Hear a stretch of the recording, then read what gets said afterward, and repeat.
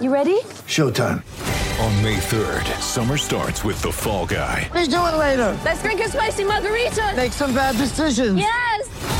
Audiences are falling in love with the most entertaining film of the year. Fall Guy. Fall Guy? Fall guy. That's what the poster said. See Ryan Gosling and Emily Blunt in the movie critics say exists to make you happy. Trying to make it out? Nope. Because I don't either. It's not what I'm into right now. What are you into? Talking. Yeah. The Fall Guy. Only in theaters May 3rd. Rated PG-13. Great form by you hitting play on this podcast. Now, check out Same Racer, the brand new racing app for same race multi-tips. Same Racer. Download from the App Store and Google Play. Powered by Bluebet. Gamble responsibly. Call 1-800-858-858. Matty Johns with thanks to Harley Heaven. Test ride a Harley Heaven Davison, Harley Heaven, Blacktown and Tempe. G'day, Matty. Hey, Joel, Sock, how are you, lads? Where are you reporting from today, Matty? I'm reporting from my downstairs lounge room, gentlemen. Oh, nice. You got two of them, have you? Yeah. I got an upstairs and a downstairs and a dungeon down the bottom. and I'm patting my dog Charlie. So, mate, it's listening to SEN. Of course. Oh, of course you are. Of course you are. Are you travelling up to the Magic Round, Matthew? Straight after the show tomorrow, Joel. Beautiful. Straight after the show, heading up there, and it is a fantastic few days up there. I liken it to arriving in a city for a Super Bowl, where everywhere you go, it's just it's all about the game. Yeah. It's they do it well, Brisbane. They do it better than us. I think grand final week sometimes in Sydney, you wouldn't even know it's on. We're up there. They do a phenomenal job. There's a little bit of talk that, maybe we should send the Magic Round around the country. But, man, I don't know if anyone will do it better than Brisbane. No, I totally agree. How spooky is this? Friday the 13th, you've got just how it plays out, promoter's dream. You've got first playing second, you've got fifth playing sixth, seventh playing eighth, ninth playing 10th, and last, first, second, last. It's pretty spooky how it's all played out. Matty, what about last night? Gal's effort. I mean, you love your boxing. I know it's one of your favourite sports. What were your takeouts? Man, I tell you, come up against a very, very classy, clever fighter. There's no doubt. He was very, very good, but it's typical Gal, just brave, hung in there. Look, and similar like Justice Hooney, he was outclassed, but he just. He finds a way to almost win just through his grit and his toughness, and his fitness is incredible. I remember, a number of years ago when he was considering switching to boxing, when he was probably 12 months to 2 years away from retiring. I was talking to John Hopperwadi, who said to me, I did a sparring session with Gal, and he said, mate, it was awful. I just couldn't keep him off me. He said his endurance, he's a machine, just keeps going and going and going. And that's what it is. I mean, I'd reckon that would be his last fight. You'd think so. Boxing's not one of those sports you want to fight too long after you're 40 years of age. I just texted him half an hour ago, and I wouldn't take on the Junior Paulo fight. What he did last night, he shares I know he lost the fight, but his shares are at an all-time high. That's enough. There'll always be a fight, people queuing up for a bit of dosh. He doesn't need to fight Junior Paulo. You agree, Matty? I totally agree. Yeah, I totally agree. It's an interesting one as far as current players want to box. If I was a coach, I must say I would not be keen on it. I'd be sort of trying to persuade my my guys to, like fellas, you're one punch away from a broken jaw and missing half a season. Yeah. That's the thing about it. I know last year or the year before, there are a number of fighters that had a number of players who had a fight just before the season began. Man, I don't know. I think it's crazy. Who's the one player, if you had to liken a Gal type, or the toughest player you've ever seen? Who would be that player that you play with, Matty? Sugar. Bloke who I played with, Dave Ferner at Wigan, and Fernsey was he was a red hot fighter. Very, very good. I believe his father, Don Ferner Sr., was a very, very, very capable boxer, and that's what Dave's like. Dave he's got really fast hands, heavy hands, And, you do mitt work with him, mate. He was razor sharp. In fact, when we played a game, we played Leeds, and they had a couple of big boys, a couple of guys that really, that like to do a bit of Aussie bashing. Anyway, they turned on Fernsey. I think he knocked the three of them out. And, mate, I was just behind him too, don't worry about that. So, Matty, how many sleepovers at Magic Round are you having? Like, for me, I don't mind saying this. Gibbo here, our man panellist, he's a test match player. He can go 5 days. I'm a T20 man. I've got you for one night, and then I'm looking for places to hide the next day. How do you go? Oh, I go good at backing up. Yeah. I accelerate. I gain momentum. So I'm up there Friday, Saturday, Sunday night, come back on the Monday. So I'll just go the 3. Yeah. I'm pretty good at that. It's a family trait. Sounds like schoolies. It is. It is like schoolies. Tragic round. And so I get up. I enjoy it. I really, Joel, don't suffer from hangovers. I get up. And I get there and I go, yep, okay. Don't waste that. Here we go again. That's a gift. Wow, that's a gift. Yeah, I'm looking for all sorts of places to hide. How do you go, Sock? I don't know. Google my name, you might find out how well I go on the squirt. But, we'll get off that topic, Matty. You're talking about not moving the Magic Round. I reckon they should move it round, maybe to Auckland or New Zealand. Well, why wouldn't you get it round and have that sort of success? But since you've already had your opinion on, what do you reckon about the final moving? If Brisbane do it better with the Magic Round, would you be interested in seeing if Anastasia Palaszczuk wanted to drop 20 mil and say, give us the final?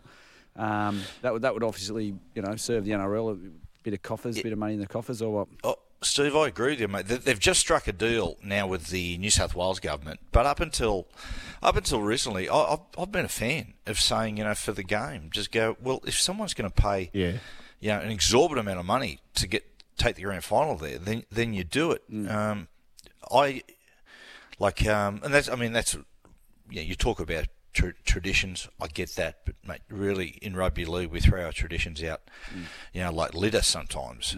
I think I have no problem with moving a grand final. I think similar to the Super Bowl. In America, it moves it around a little bit. It's a bit of a novelty. And the bottom line is, if you're looking for revenue, what a way to do it. Yeah. Well, it's the NRL, isn't it? It's the National Rugby League. The game's moved and the goalpost should move with it. And if you get that, they had to cut 50 mil last year. V'landys did from head office. What an easy way just to fill the coffers back up. And the thing about it is, Sock, is that hopefully when this deal was struck to keep the grand final even another 20 or 30 years, is that they've got to lean on the state government and the city of Sydney. As far as government's concerned, just to do more on grand final week. I understand that Sydney is so spread out. I get that where Brisbane's really contained, and it lends itself to having that, that carnival atmosphere. But I just reckon we should do more in Sydney. I remember being a young bloke. What used to be absolutely huge throughout the late 80s and the early 90s was semi-final weekend. Where you had the game on the Saturday and the game on the Sunday, and they were both played at the Sydney Football Stadium. And when you arrived in Sydney, when you came down from Newcastle and arrived in Sydney, you knew it was semi-final time. The whole city was about the two games. It was something special, and I think we've got to get ourselves back to that. Hey, Matty, we were talking earlier, Sock and I, about Gal and how he has totally transformed perception on him. So when he was playing, the way he played, if you didn't go for the Sharks, you didn't like him. If you were a Queensland supporter, you absolutely didn't like him. But now Michelle Bishop's saying this morning on Vossi and Brandy, there's pubs full of Queenslanders cheering on Gal last night in this fight. Is there an athlete who's changed your opinion? I'll tell you one for me, James Magnuson, the missile. When he was at his height, I thought, I don't know about this fella. He's one of the nicest blokes you'll ever meet. Is there an athlete who you've come across who initially you thought, I don't know about this bloke or this team, but then all of a sudden they've won you over? Well, the guy that when I first met Anthony Mundine years and years ago, we went down to NAIDOC Week. I went to NAIDOC Week with a guy from the Newcastle Knights, Keith Onslow. We had a presence there. I went and had about 3 or 4 days in Wellington, got to know Chock there, got on really good with him. We were both, young probably only just started playing a bit of first grade. Got on really good with him, and then sort of as we moved into the middle part of our careers, and we both wanted the same thing. You want to win a competition, but you wanted State of Origin Australian jerseys. And, mate, he used to get into me in the papers, and slagged me and Joey off and stuff like that. And it really irritated me. And during the games, it was funny because during the games, he wasn't a real big talker, Chock, but, he really talked up the games and stuff like that. And so, and he was dirty on me once because I got picked against him, and he still talks about that. But anyway, that's by the by. But there was a sort of period there where you're going, oh man, but we've come through that, and we're really good friends again. And me looking back and have the understanding that he was selling himself, he was selling the games, and it was good for the game. As far as guys flip-flopping, changing perception, I was talking to a guy the other day about it. He was asking me about, how do you think we should market something? Right? I was a guy involved with boxing, and I said, look, you don't reinvent the wheel. You just go to the WWE and see how they do it. They are like Vince McMahon and the people of the WWE are the masters of understanding the human condition, and the way they market it, the way that it's such a massive sport around the world, even we know it's fake, spoiler alert, but the way and what they do, their ability to have someone have what they call the heel, the guy that everyone hates, but then basically overnight be swinging them into becoming the hero is just masterful. So if you're looking for how to market and how to sell yourself, how you sell your game, they're the best at it. Well, Jackson Hastings done it to a certain extent. I'll tell you who did it in the NFL. When Tom Brady was at the Patriots, much maligned. They couldn't have him unless you love the Patriots. He went to Tampa Bay, did a bit of social media stuff, and I think most people loved him, didn't they? Definitely. I tell you another one who changed everything for me was that when Ronaldo arrived at Manchester United from Sporting Lisbon, I was like, man, look at this guy. He was incredible. But then once he left Man United, he went to Real Madrid, which was a mega club, and had all the success, had all the stars, all the money. And I sort of I went off Ronaldo a little bit. I'm more of a Messi man because he looks more grounded and sort of soul to the earth type guy. But then when Ronaldo, the moment he went back to Man United, straight away I loved him again. Wow. And I think it was all the perception around the club he was playing for. So, yeah, you see it a lot. It's such a common thing in sport with people. One minute the bad guy, the next minute the hero. Yeah, just saw some footage here on the news. There's a hero, all right. There was a baby who falls out of a thing. You need to see it on the news, and this guy remarkably catches the baby. But anyway, hey, Matty, a couple of big games coming up. Melbourne Storm taking on Penrith. Have you got a lean on this one? No, Pap? Yeah, I think Penrith win this one, and two brilliant attacking sides, but I think it'll be a low-scoring affair, just on the back of their disciplined defence and with it being wet up there. What you see with Melbourne is the fact that in the last 6 weeks they have just been riding roughshod over all their oppositions. I sort of worked it. I think the average scoreline would be for Melbourne's about in the last 6 weeks is 45-8. Oh, yeah, that's right. They've just cleaned through everyone, but I don't think that helps them coming into this game. And last year, they went on that 12-13 game winning streak, and I remember I was saying to people then, this, in my opinion, this is not helping Melbourne, because pretty soon you're going to get into those really big back-end games where people are going to take you to the 15th round, and you've got to be used to it.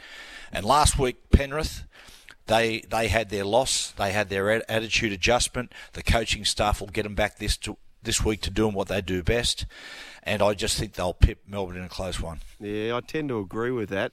Roosters taking on Parramatta. I mean, wow. The Roosters, where are we at with them, Matty? We saw what Parramatta's done. Parramatta have beaten Melbourne at home, they've beaten Penrith at home, so that is absolutely verified material. Roosters, are we on them or we're not on them? Oh, I just can't get a read on them at the moment. I don't look. I expect them to get it right. I expect them. I get the feeling they'll be in the final four eventually. It's just taken them a fair while to get there. I think the playmakers are having to adjust. Luke Keary, and I've spoken to this before. Luke Keary is hitting that point in his career where he's realising, coming off a knee reconstruction and with age, that you lose a metre, maybe a metre and a half, and he's adjusting. You could see, I saw him last week starting to slowly adjust his ball playing, bringing defenders onto him rather than chasing at your target defender. So I see him starting to get it right. Parramatta, Joel, even Parramatta, I just don't know where Parramatta sit, given the fact they've had some brilliant wins and great performances, none better than last week, yet they might go out there on the weekend and get belted. Like, I just can't get a read on them. They are so inconsistent. And so it's a really big month coming up for Parramatta. They've got to start to get the mental toughness to win the games they're expected to win. And I'll say this too. I watched Benji the other night. Isaiah Papali'i was on there. Yeah. Man, isn't he impressive? Oh, is he what? Dylan Brown impressed me a bit as well. Hey, Matty, This one from Dave from Seaspray. He said, did Matthew attend the Tigers versus Collingwood match on Saturday? And if so, how did Dustin Martin go?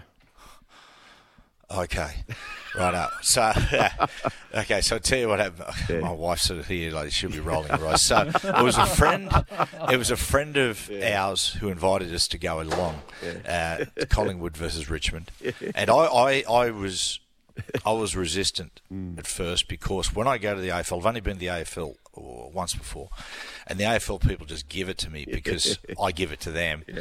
And mate, we went and watched Richmond Collingwood a while ago, and I said to Trish, let's go. We bought a ticket. We end up in the last, the back row of this Great Southern stand, and I'm walking up and they're going, here he is, you bag us, and you're coming to the game. So anyway, I lasted one quarter, and I'm walking downstairs and they're going, where are you going? I said, mate, it's still a shit game. Anyway, so, but on the weekend we went there. It was really good. Went to the game, sat there, but I was with my son, and we were talking about this. A couple of boo-boos I made. One was the fact that I'm sitting out there, and there are a couple of young players just on the right-hand side all sitting together, and I turned and I said, what are you boys? Are you the under-16 side? Cooper hit me and said, no, they're a couple of star players that are actually out, right?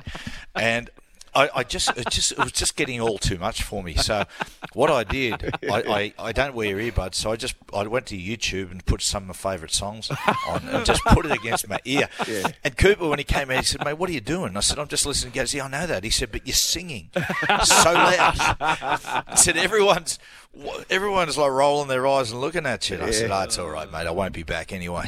Oh, yes. So there you go. Dave from Seaspray. No rugby league week rating when it comes to Dusty Martin. Hey, Matty, I wrote down that podcast, the rock podcast you gave me, but I can't find it. Do you remember what it was? Johnny Halliday. Johnny Halliday, was it? Johnny Halliday. Now, Johnny Halliday was, France's greatest ever rock star, who styled himself off people like Elvis Presley and James Dean, things like that. It's his rise. It's really, really good. You'll enjoy it. Did you get into We Worked yet? The We Crashed, rather? Haven't got into it yet, Joel. I'm getting around to it, mate. I don't want to disappoint you. I will get around to it. Gibbo, what's the surfing doco I started that you were telling me about? Make or Break. Make or Break. Have you seen that, right, Matty?